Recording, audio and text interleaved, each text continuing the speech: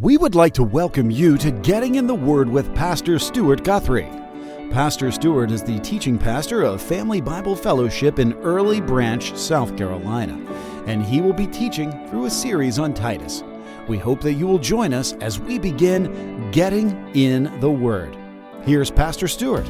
Well, today again we're back in the book of Titus, and we've entitled this whole series, The Anatomy of a Healthy Church. We are continuing our study here in chapter 2, and we'll begin by looking at really three aspects of a healthy church. Chapter 1, if you remember, dealt with the leadership within the church. Chapter 2 really deals with the membership of the church, and chapter 3 deals with our partnership in the gospel ministry.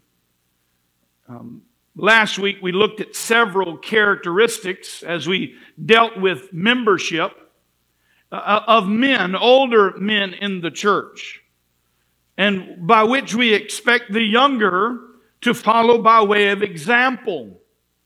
And really the same goes today as we continue in this area of membership, but rather not as it relates to the older men, but rather the older women / younger women in the church. As much as there is a responsibility for the older men to act in a way that honors God, so there is a high level of expectation as well for the older women to live and be an example of godly-like characteristics by which the younger women will live and see by example.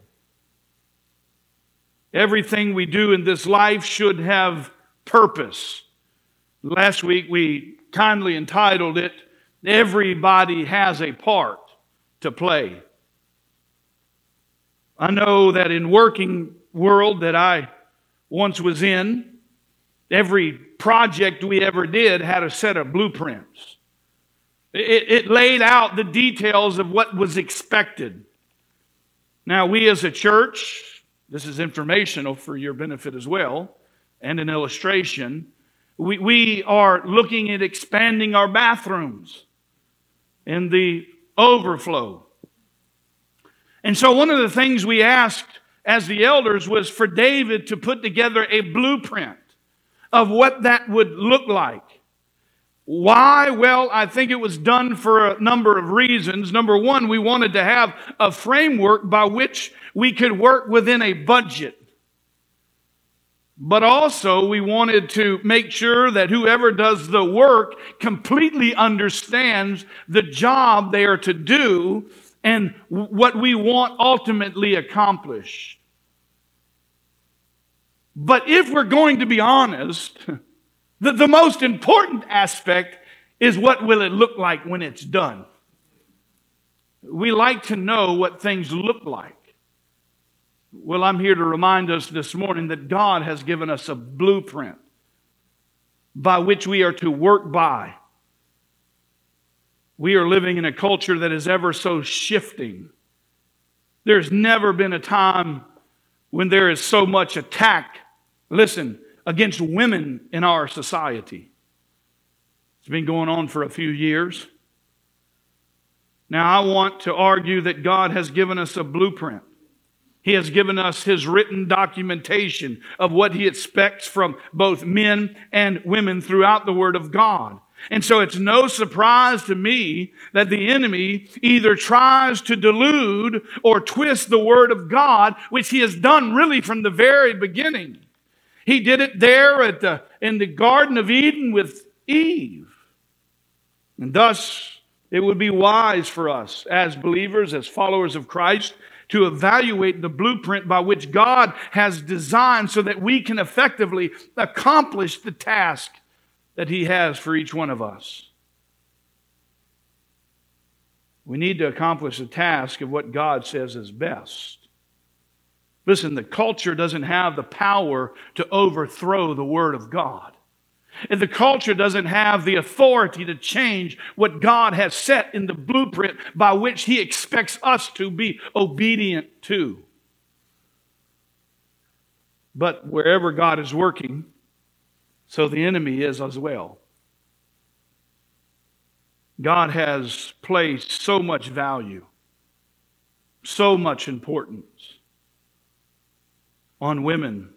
There's no wonder why the devil is attacking so swiftly in these days.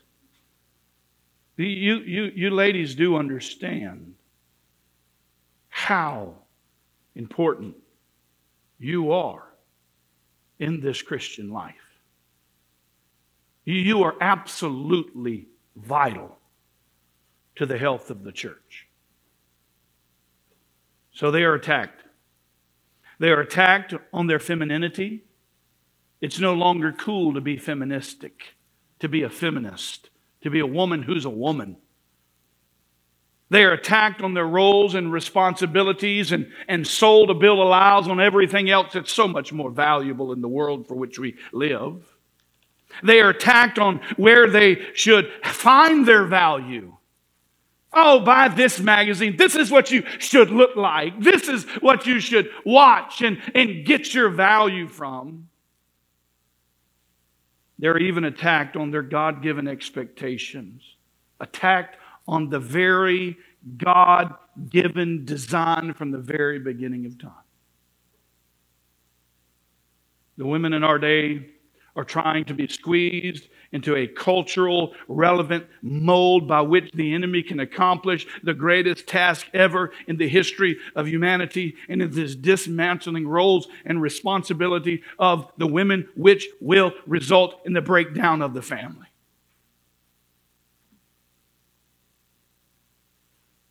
And if we're going to be a healthy church, if we're going to be a healthy family, if we're going to be a healthy community and a healthy nation and a healthy world, not only does these things hinge on the men being men, but the women being women.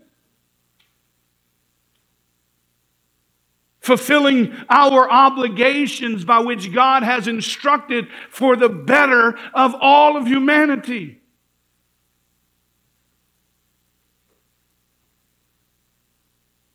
We don't have the ability to change or to manipulate God's Word. Nevertheless, I want you to understand that faithful families equal faithful churches, and faithful churches equal faithful thinking.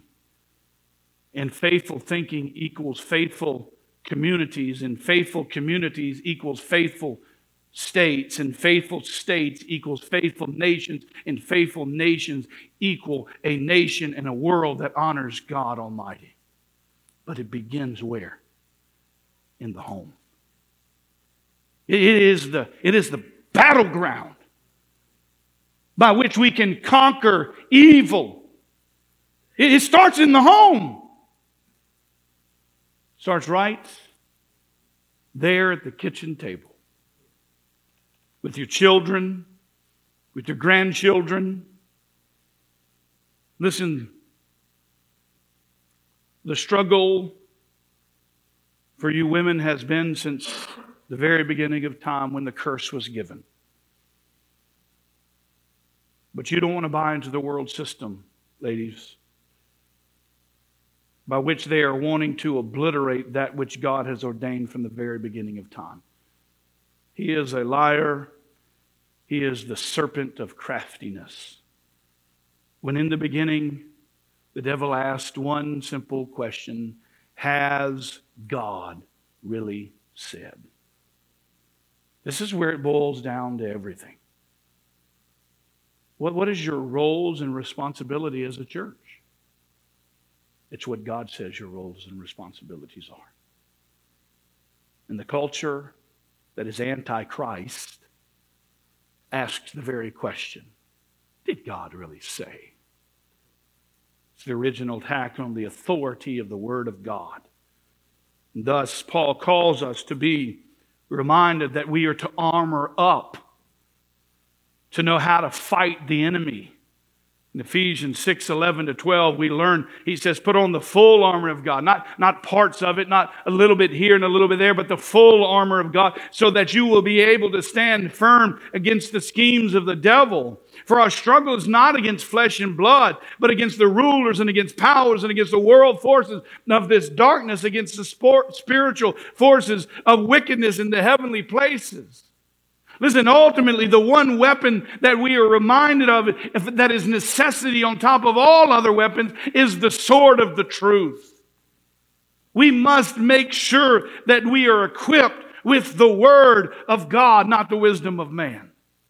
God's Word, my friends, is the blueprint.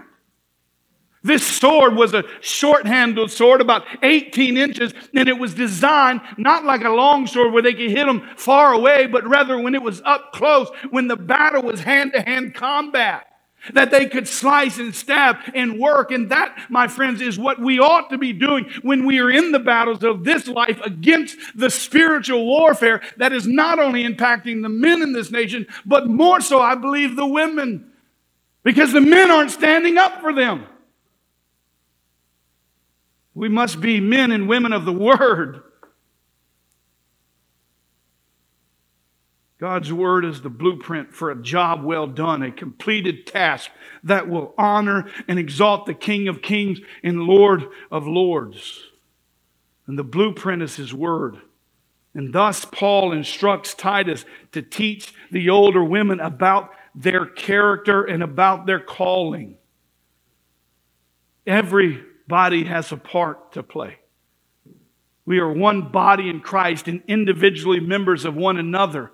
If my feet stop working, I fall down. I need my feet to work. I need my hands to work so I can pick up things. But if my thumb stops working, then it's hard to really grab things. I need two hands. Every part has a part to play. And I want to begin by encouragement this morning, because I want to thank the women and make an acknowledgement and express my gratitude for the godly women, not only in this nation, but in this church, that have been a godly example from generation to generation, that have taken a stance against this postmodern agenda, that have stood the test and said, as for our house, we will serve and honor God with our lives. The number one thing that I get when I hear people come and visit the church are people are so loving. And everybody seems to know what they're doing and what their part is.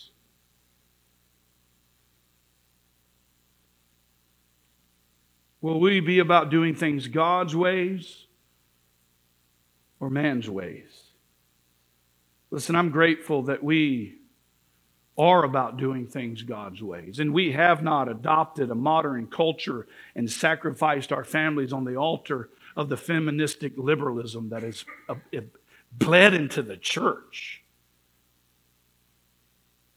You ladies are vital for the health of the local body of Christ.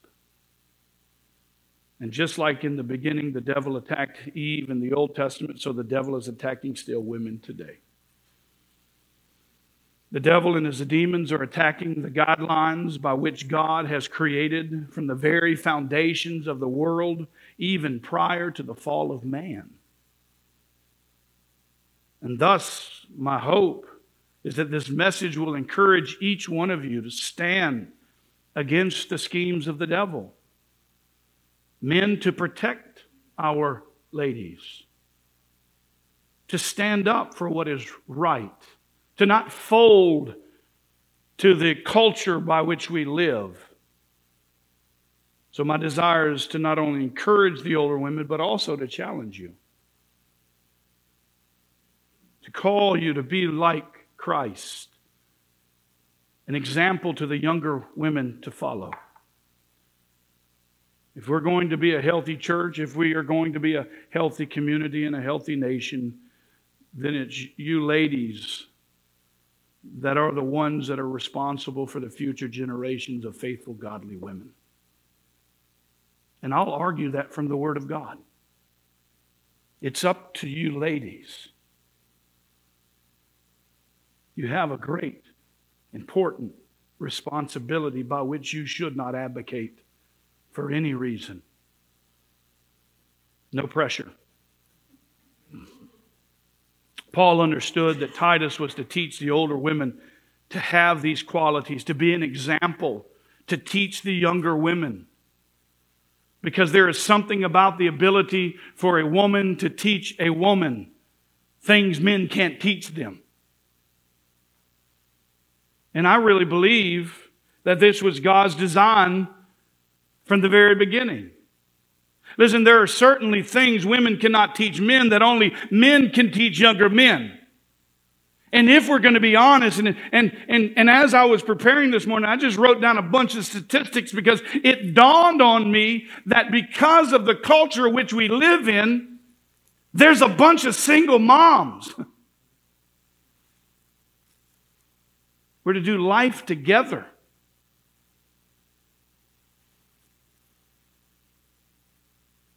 Men aren't teaching men because they're not in the home. When you think about a nation of grown boys, you have to ask the question, what's gone wrong? Listen, 17.4 million children are fatherless. That means there are 17.4 million homes with single mothers. How we expect the women to do what God has called them to do when we are putting them under the yoke of an issue by which they can't accomplish their task because now they have to go to work to provide for their family when dad should be doing his job and mom should be doing her. It's all messed up. Between 1st and 12th grade, 39% of children are fatherless. And if I can be honest, we are reminded that true ministry is what? To the orphans and widows. The Greek word for orphan is orphanos. It means the fatherless. So how many fatherless homes are orphans? 57% of black families are fatherless. So 57.6. 31.2% of Hispanic families, fatherless. 20.7% of Caucasian families, fatherless. And 72% of the American population believe that the problem in America today is because it's the fatherless in the home. There's no dads. 1960, there was 9.1% of fatherless homes. In 2012, we made it all the way to 20.7%. And now we're at 33%. And it just keeps going and going. Where are the fathers? God's design was for us to do life together. For you young people, I want you to understand this and listen, perk up your ears, wake up, whatever it needs to be, but listen to me very carefully. You better be very picky about who you marry. Make yourself a list and check it twice. And when that man comes in your life, he may hit all of them up front, but time will tell. That's why I love courting. It allows you to put a little pressure on things. Make sure to check it out, because that's our responsibility as dads, to make sure the spouse whom your daughter or your son is marrying, that they meet the qualifications, number one, of Scripture and the qualifications by which your daughter has made her list. Because if you marry the wrong man or the wrong woman, the odds are against you already. We're growing up in a different world. Make sure that you get wise counsel. Be picky. It's okay. There are certain things that men cannot teach women that only older women can teach the younger women. Thus, Paul wants Titus to understand that he is to teach the older men and the older women to live out these godlike characteristics that will affect generations to come. And if the generations to come are not successful, it's because someone has failed to teach them. Here's some more statistics. I got on a little roll this morning. We did a little homeschool seminar online the other day. It was great. Brian and Kelly and my wife and I did a little roundtable about homeschooling and how important we believe it is for the health of the church. Because if you haven't paid attention, the public school system isn't really for God most of the time. But here's the bigger issue. God's called you to raise your children, not somebody else. Now, I'm not here to beat down on those people whose kids are in public school. You've got to do what you feel is right to do. But here, listen to this. On average, if a child goes to school at 8 a.m. and is out at 3 p.m., that's 7 hours a day. Times 5 days a week, times 52 weeks in a year, that's 1,820 hours that they've spent in the care and under the teaching of someone other than you as a parent. You say, that's not bad. Well, that's 21% of their time. You say, well, there's still 80%. Well, yeah, that's true in some sense, but in reality, don't you sleep? But if a child sleeps 8 hours a day, that right there equals 2,912 hours. 2,912 hours a year. That's 33%, which you or no one else is teaching, and they're off in la la land dreaming. That doesn't include the sports programs and everything else they're doing under the authority of someone else. There's only 8,736 hours in a year. 54% of their time is most likely not spent under your care, under your authority. We're advocating our responsibility to train up our children, and we've given that role to someone else who does not think like you, who does not believe like you in many cases, and who are anti-God in many cases. Thus, Paul wants us to understand that it's the older men and the older women who teach the younger, beginning in the home. And if the generations to come are not successful, the reality is because we have failed to teach our children. We failed to teach them the important things about life, liberty, and the pursuit of happiness. We failed to teach them about the things of God. We failed to teach them about the Constitution. We failed to teach them everything that is important in this world. And we've entrusted that to somebody else. And it doesn't take but just a minute of your own research to realize what's being taught in these school systems. They are not for God. And again, I understand every circumstance is different. You as a parent have to be the determining factor of what your child is learning. And if they're in the public school system, then you better be debriefing them when they get home. Because someone else is teaching them. Paul gets very passionate when it comes to the authority of God's Word and what He is to teach and what Titus is to teach. And he begins with the older men, and then he goes into the older women, and thus the older women and older men, when they fail to invest in the younger men and women in this culture, the outcome is not pretty.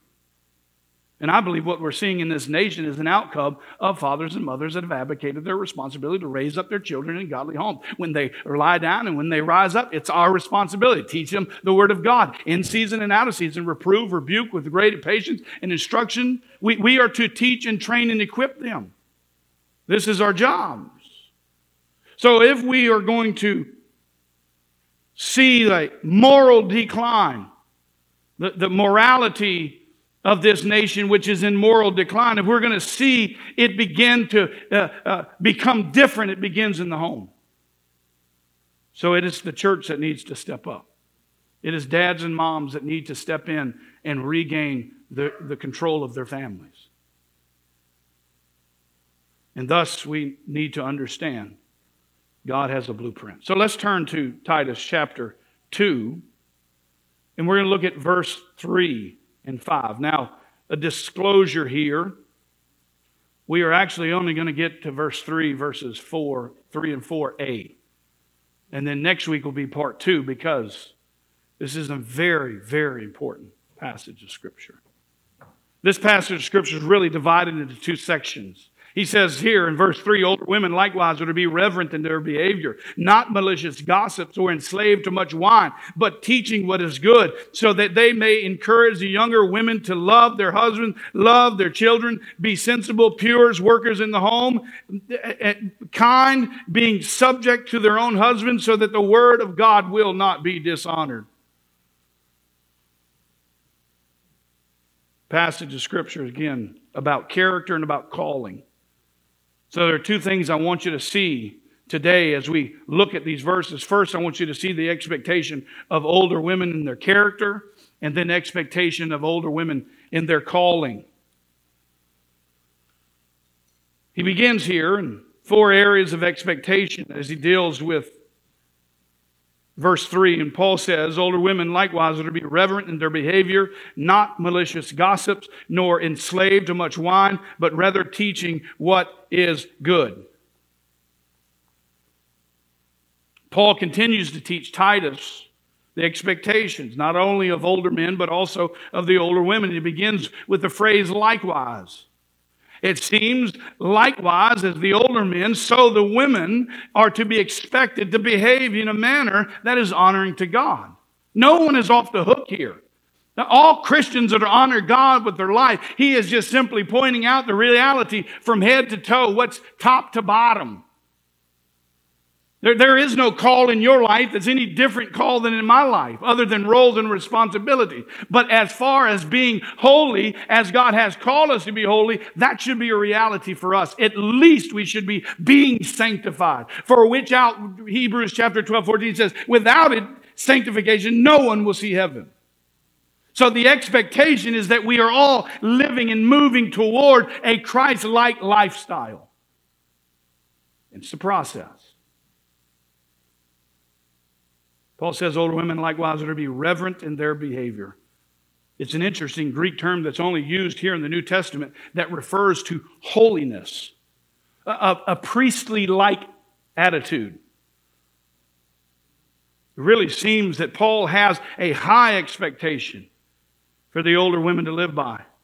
He thought them worthy of honor and respect and dignity, and while also maintaining a lifestyle and behavior that is a reflection and related to holiness. How often in this day do we actually call people to be holy? It seems contrary to the world we live in. We don't call people to holiness. We don't call people to righteousness, because when we do, what do they say? Oh, you're a legalist. Now, you got to understand the definition of legalism. Legalism says you have to be holy in order to be saved. That's legalism. Sanctification says you ought to be becoming more like Christ as you walk through this journey of life, and therefore you should be holy. You should walk in holiness. You should progress in being made more into the image of Christ as you walk through your life daily. Paul expects us to be holy. Now, historically speaking, during the New Testament, women of this time were very active in serving the church. And I believe they're still very active in serving the church. Many churches would not even survive if it wasn't because of the women, because the men have absolutely abdicated their responsibility. And this is very prominent in the African American community.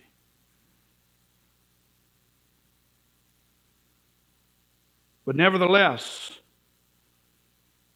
not only do we see here in this text the reality of faithful women and what they should be, their responsibilities, like teaching and encouraging younger women in the Lord, but historically speaking, we learn that they also minister to others and to other women in the church of every age, single, married, and even widowed. They visited the sick. They sought after the poor. They visited men and women in prison. They provided hospitality to Christians who were passing through, the travelers, especially those who were doing the ministry. They were very faithful. I love what Johnny Mack says. He says in towns that were strongly pagan, Christian women would go through the streets and the marketplaces and search for abandoned children, newborns, who were not wanted, that had been left by their parents, abandoned. Since abortion was both dangerous and contraceptions were not even in the reality of things, they wanted to just abandon their children. So male babies were raised to be slaves and gladiators, fight to death. Some of the girls were trained to be slaves, and also others were trained to be prostitutes. Christian women rescued these infants and would give them to church families for adoption. I guess what I'm trying to say is that historically speaking, women have been a major part of serving the body of Christ. And some of the greatest respectable Christian persons are women. Faithful. And I know that every single one of us can think of women in our lives who were an honor to the Lord and invested into your life Christ-like characteristics. Now, I didn't grow up in a Christian home. I didn't have no older women in my life who invested into us, biblically speaking. But nevertheless, there were women in church when I started going to church who were very faithful, very encouraging. And I believe that women have a vitally important role in affecting the health of the church. And thus I believe it's worth fighting for. I believe it's worth standing up for. I believe it's worth getting passionate about it.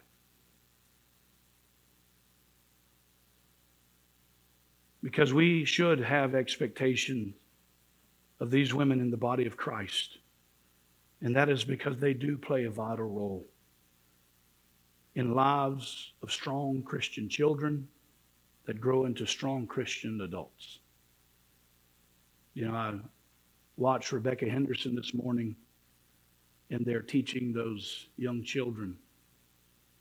Week in and week out, there are women who serve in this children's ministry who pour into these kids faithfully every week in and week out.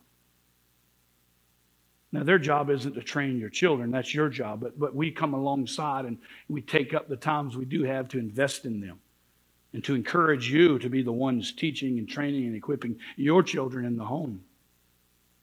Because that's our job, not theirs. They're here to come alongside. But nevertheless, it's always a beautiful thing to look through that door and to see those kids. Such an encouragement.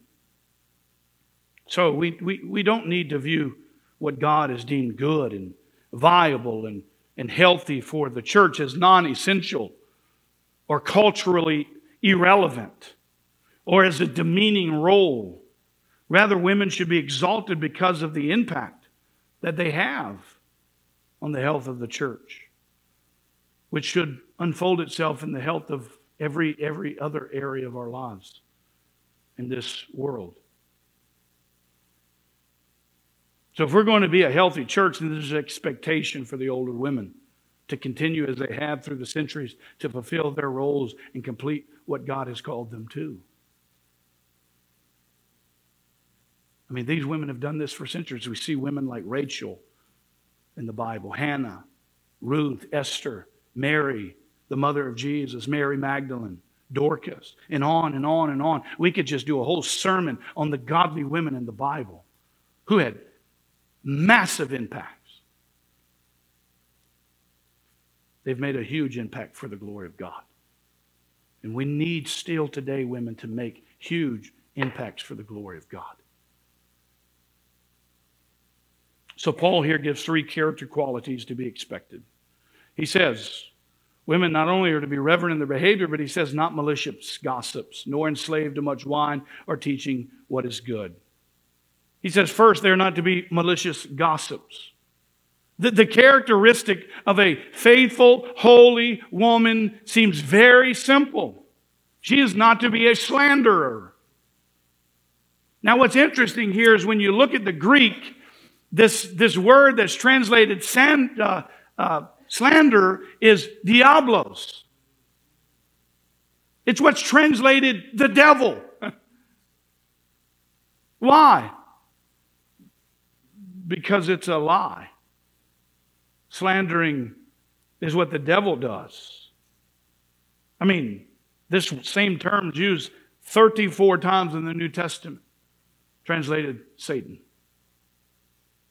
It was in the book of John that Jesus referred to the Diablos as the father of lies in John 8:44. He says, you are of your father the devil, and you want to do the desires of your father. He was a murderer from the beginning and does not stand in the truth because there is no truth in him. Whenever he speaks a lie, he speaks from his own nature, for he is a liar and the father of lies.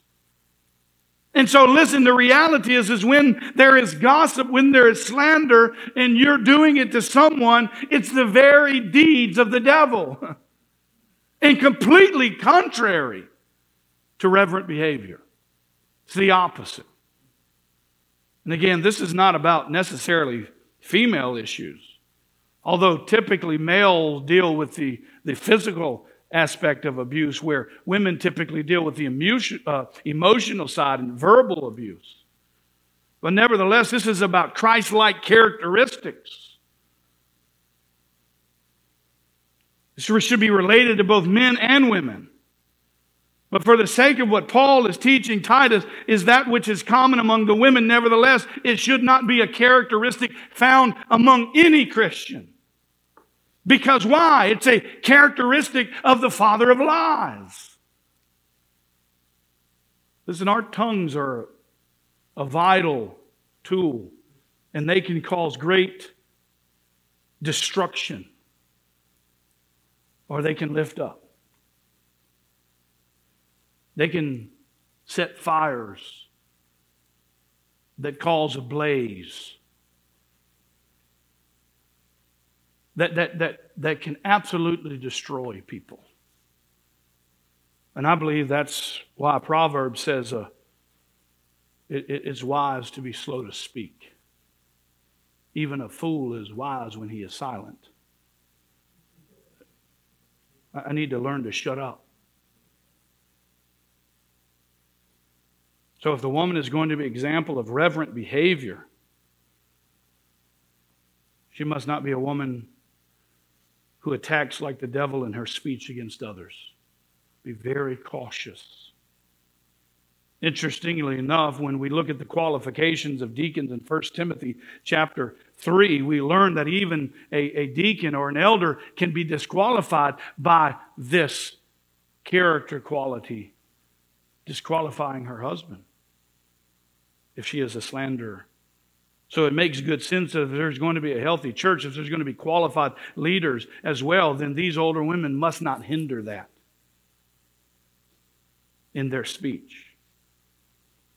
You know, normally our sin doesn't simply affect us, it affects everybody around us. That's what I really try to teach my children. And I need to be reminded of myself on a regular basis, is that my sin doesn't necessarily just affect me, it affects everybody around me.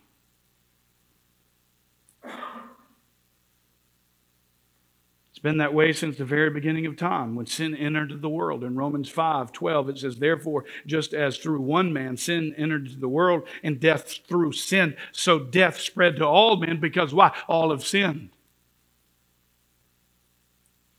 Sin affects everyone.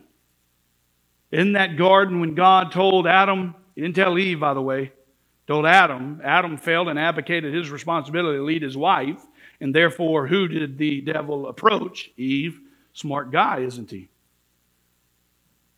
He said, from this tree you shall not eat, for in the day you eat, you will surely die. That affects you.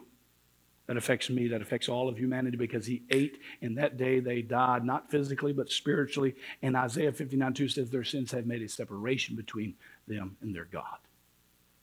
And all of humanity finds itself in the same boat, separated because of sin. And man in his best attempts tries to get back to God, but nevertheless, that's impossible. You can't get back to God in your own strength and your own abilities. It must be the death, the burial, and the resurrection of Christ, of course. But our sin doesn't simply affect us, it affects everybody. The wages of sin is always death and will always be death. It may be the death of a marriage. It may be death of a relationship. It may be death of something, but it kills because it's the enemy. It's the deceiver. It's the slanderer. And he has one objective, and that's to kill, steal, and ultimately destroy. So sin affects everyone. And if we are to have great examples for the ladies to follow, we not only need to have women who are reverent in their behavior, but also not malicious gossips. Paul continues that these women must not be malicious gossips, nor enslaved to much wine. Listen, nothing comes of good from being addicted to wine. A godly woman is a woman who is self-restraint, sober. She is a woman who is not addicted to a substance that fogs her thinking. And plus, again, everything you do is an example to the younger women. So if you're there getting drunk on wine and you're addicted to wine, then what do you expect the younger women to do? The apple doesn't fall far from the tree. I just look at my own kids and I can see everything that's an issue in my life. Guess what typically is their issue? If I say a word that I don't like, and I say it on a regular basis, guess what? It don't dawn on you till the baby says it. Oh boy, you can't say that word. Daddy, you say that word. They are what they eat. You are what you eat. Listen, we are examples to somebody.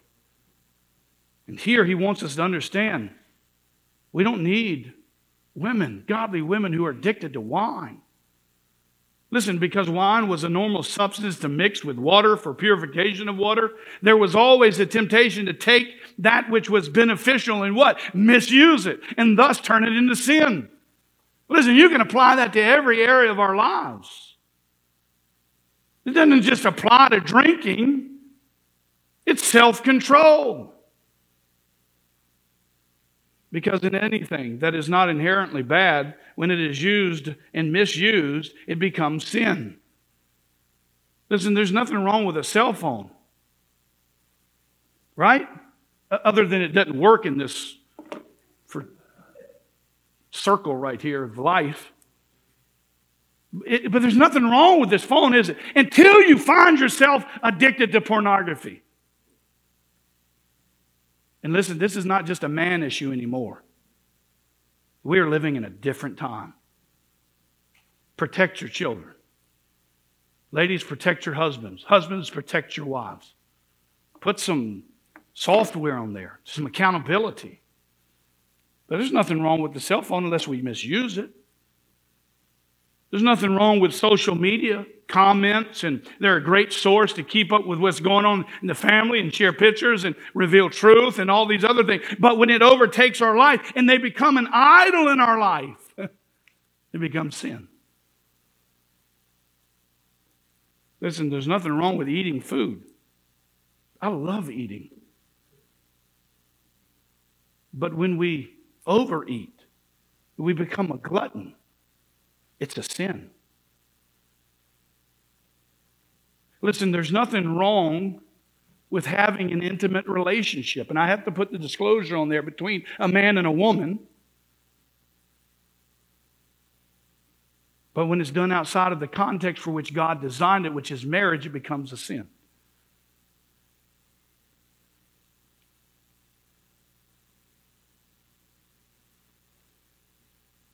We take the things which God has made and created as good and we misuse them and we turn them into things which are not good and bad. And we have to be careful that if we're going to be God-like, Christ-like characteristics, examples to the younger generation, then we have to maintain our Christian integrity. You godly women are to be women that are not addicted to wine. You're not to misuse things which are good for your own immoral satisfaction. You are to be sober-minded. You are to be self-controlled. Listen, I'll say this, and I won't hang on it long, but I think somebody needs to say it.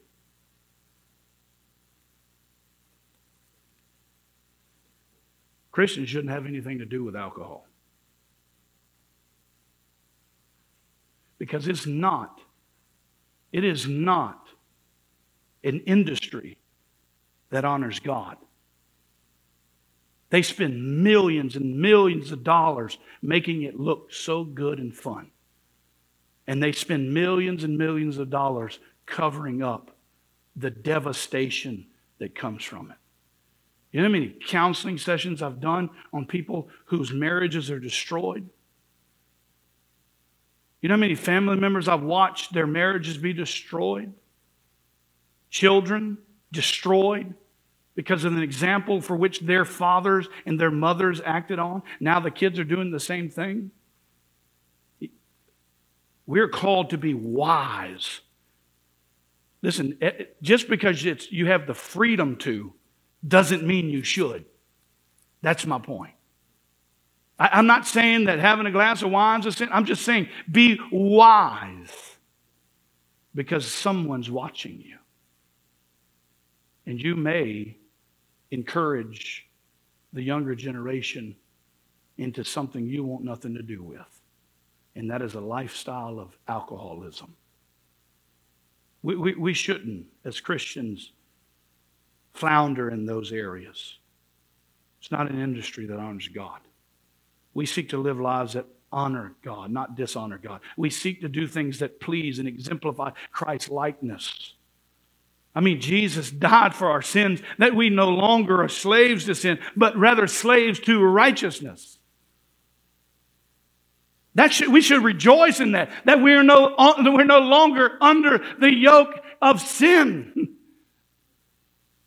He's given us everything pertaining to life and to godliness. We can have victory in this life as Christians. So if you're going to be a woman with integrity, a woman with godlike characteristics, a woman that honors the Lord, a woman that is not addicted to much wine is important, or to anything else that would hinder your fellowship with God. So Paul instructs Titus to make sure these women are not to be malicious gossip, nor enslaved to much wine, but rather they are to be, as Paul says, teaching what is good. Can I ask a question? Are you women teaching what is good? The first two areas that Paul addresses with are character qualities. But notice the one that is more, this one is called more to action. This is an activity by which you should ongoingly be doing. That this is a level of expectation that's given. And so while it is important to understand the expectation of older women and their characters, we must secondly understand expectation of older women in their calling. Here the women are called to teach what is good. Calvin reminds us that these women are to cultivate this virtue. Not for the virtue that ends in itself, that would raise up self-righteousness, right? But rather, it's a great purpose to cultivate a virtue of Christ's likeness so that you can fulfill your purpose of training the younger women. That's the beauty of this thing. Notice here, Paul does not tell Titus to directly teach the younger women. Isn't that interesting? He didn't say teach the younger women. He says teach the older women. And the older women are to what? Teach the younger women. This isn't a claim to be a woman pastor. It's a call for older women to train the younger women, to teach them what is good. So are we? Just as the women are to teach the young women, so the men are to teach the young men. Are we fulfilling our God-given callings in this life? And I'm going to argue that it begins in the home. Right? Mothers, teach your children the Bible. If you need help, that's what there's resources for. Men, teach your children in the home. Encourage them. Lift them up. Challenge them. Talk about the things of God. It should be normal conversation. Because I promise you, if you don't, somebody else will. And it may not be what you want them to learn. Give them the ability to defend their faith. Don't send them out to the wolves to be attacked and obliterated. When I was at Columbia International University, listen, I watched these kids be devastated as they were challenged in their faith. Many of them come out of the classrooms crying. Why? Because they didn't have a solid rock for which they could stand. And that doesn't fall on the church. That falls on the family. That falls on the leadership by which God has established from up to down. So the call here is the older women to train the younger women to walk and journey in the life to spiritual maturity. You are called to invest in the younger women. You don't have to be 70, 60, 70, 80 years old. Now, the average time during that time for childbirth was 40 to 45 years old. So rearing age would have been 60 to 65. And thus, contextually, culturally, he's probably got in mind 60 to 70. But times have changed. We have children much younger now. And so you can be a spiritually mature woman, an older woman who is spiritually older and still have an impact on the younger women. But nevertheless, it's the responsibility of those who are of the faith and spiritually mature and older in the faith to train the younger women. And so I want to encourage every one of you to do that. Because we need you. We desperately need you to fulfill those roles. And I want to encourage you to do that. Encourage the younger women to find an older woman. Young girls,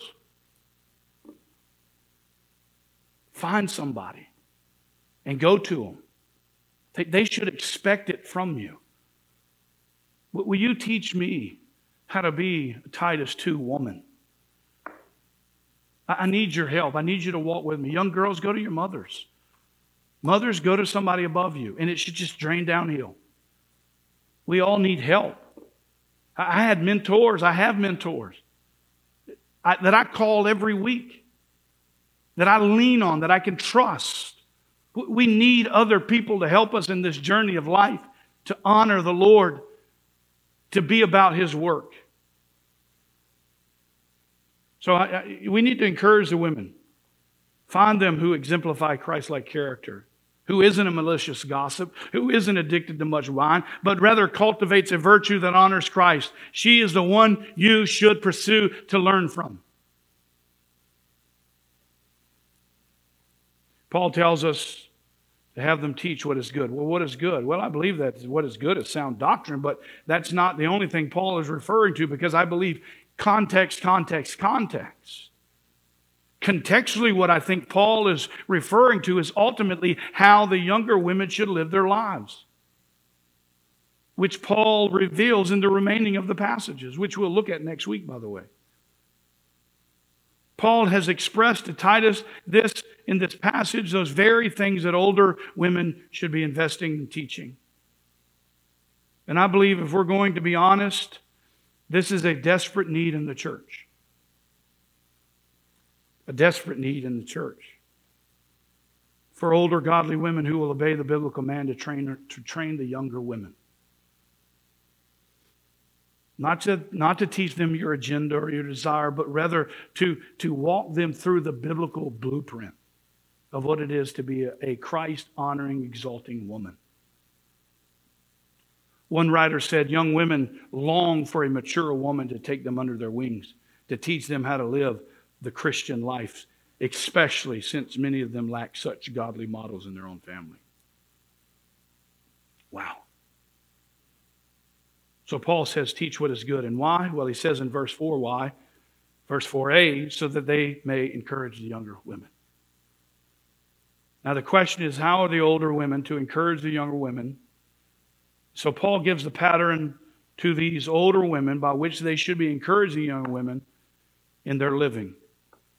We should not only seek out and see the expectations of older women and teach and train the younger, But we're going to see by virtue of how they should be encouraging these young women to live. So there's not only an expectation for the older women, but there's also an expectation for the younger women. And that is to fall under the leadership of some older woman who is investing to you the qualities, these emphasizing 7 encouraging things that the older women should be training the younger women, but we'll get to that next week. You see, God has done a wonderful job orchestrating and building the blueprint by which we are to follow as Christians. The older women have a vital task. And listen, they're really up against the greatest attack from this modern culture. No biblical standard, listen, is more viciously attacked than this topic. The God-ordained roles of men and women in the church. No passage of Scripture, listen, is ridiculed by the attackers more than these 2 verses, other than maybe Genesis 1. In the beginning, God created the heavens and the earth. And so if this is a reality, I don't want to just walk through it. I want to make sure that I'm sensitive to it, that I spend the necessary time so that I can communicate it in a way that honors you and that it honors God. Because I believe it is vitally important in this day and in this age that women should indeed teach and expect the younger women to follow.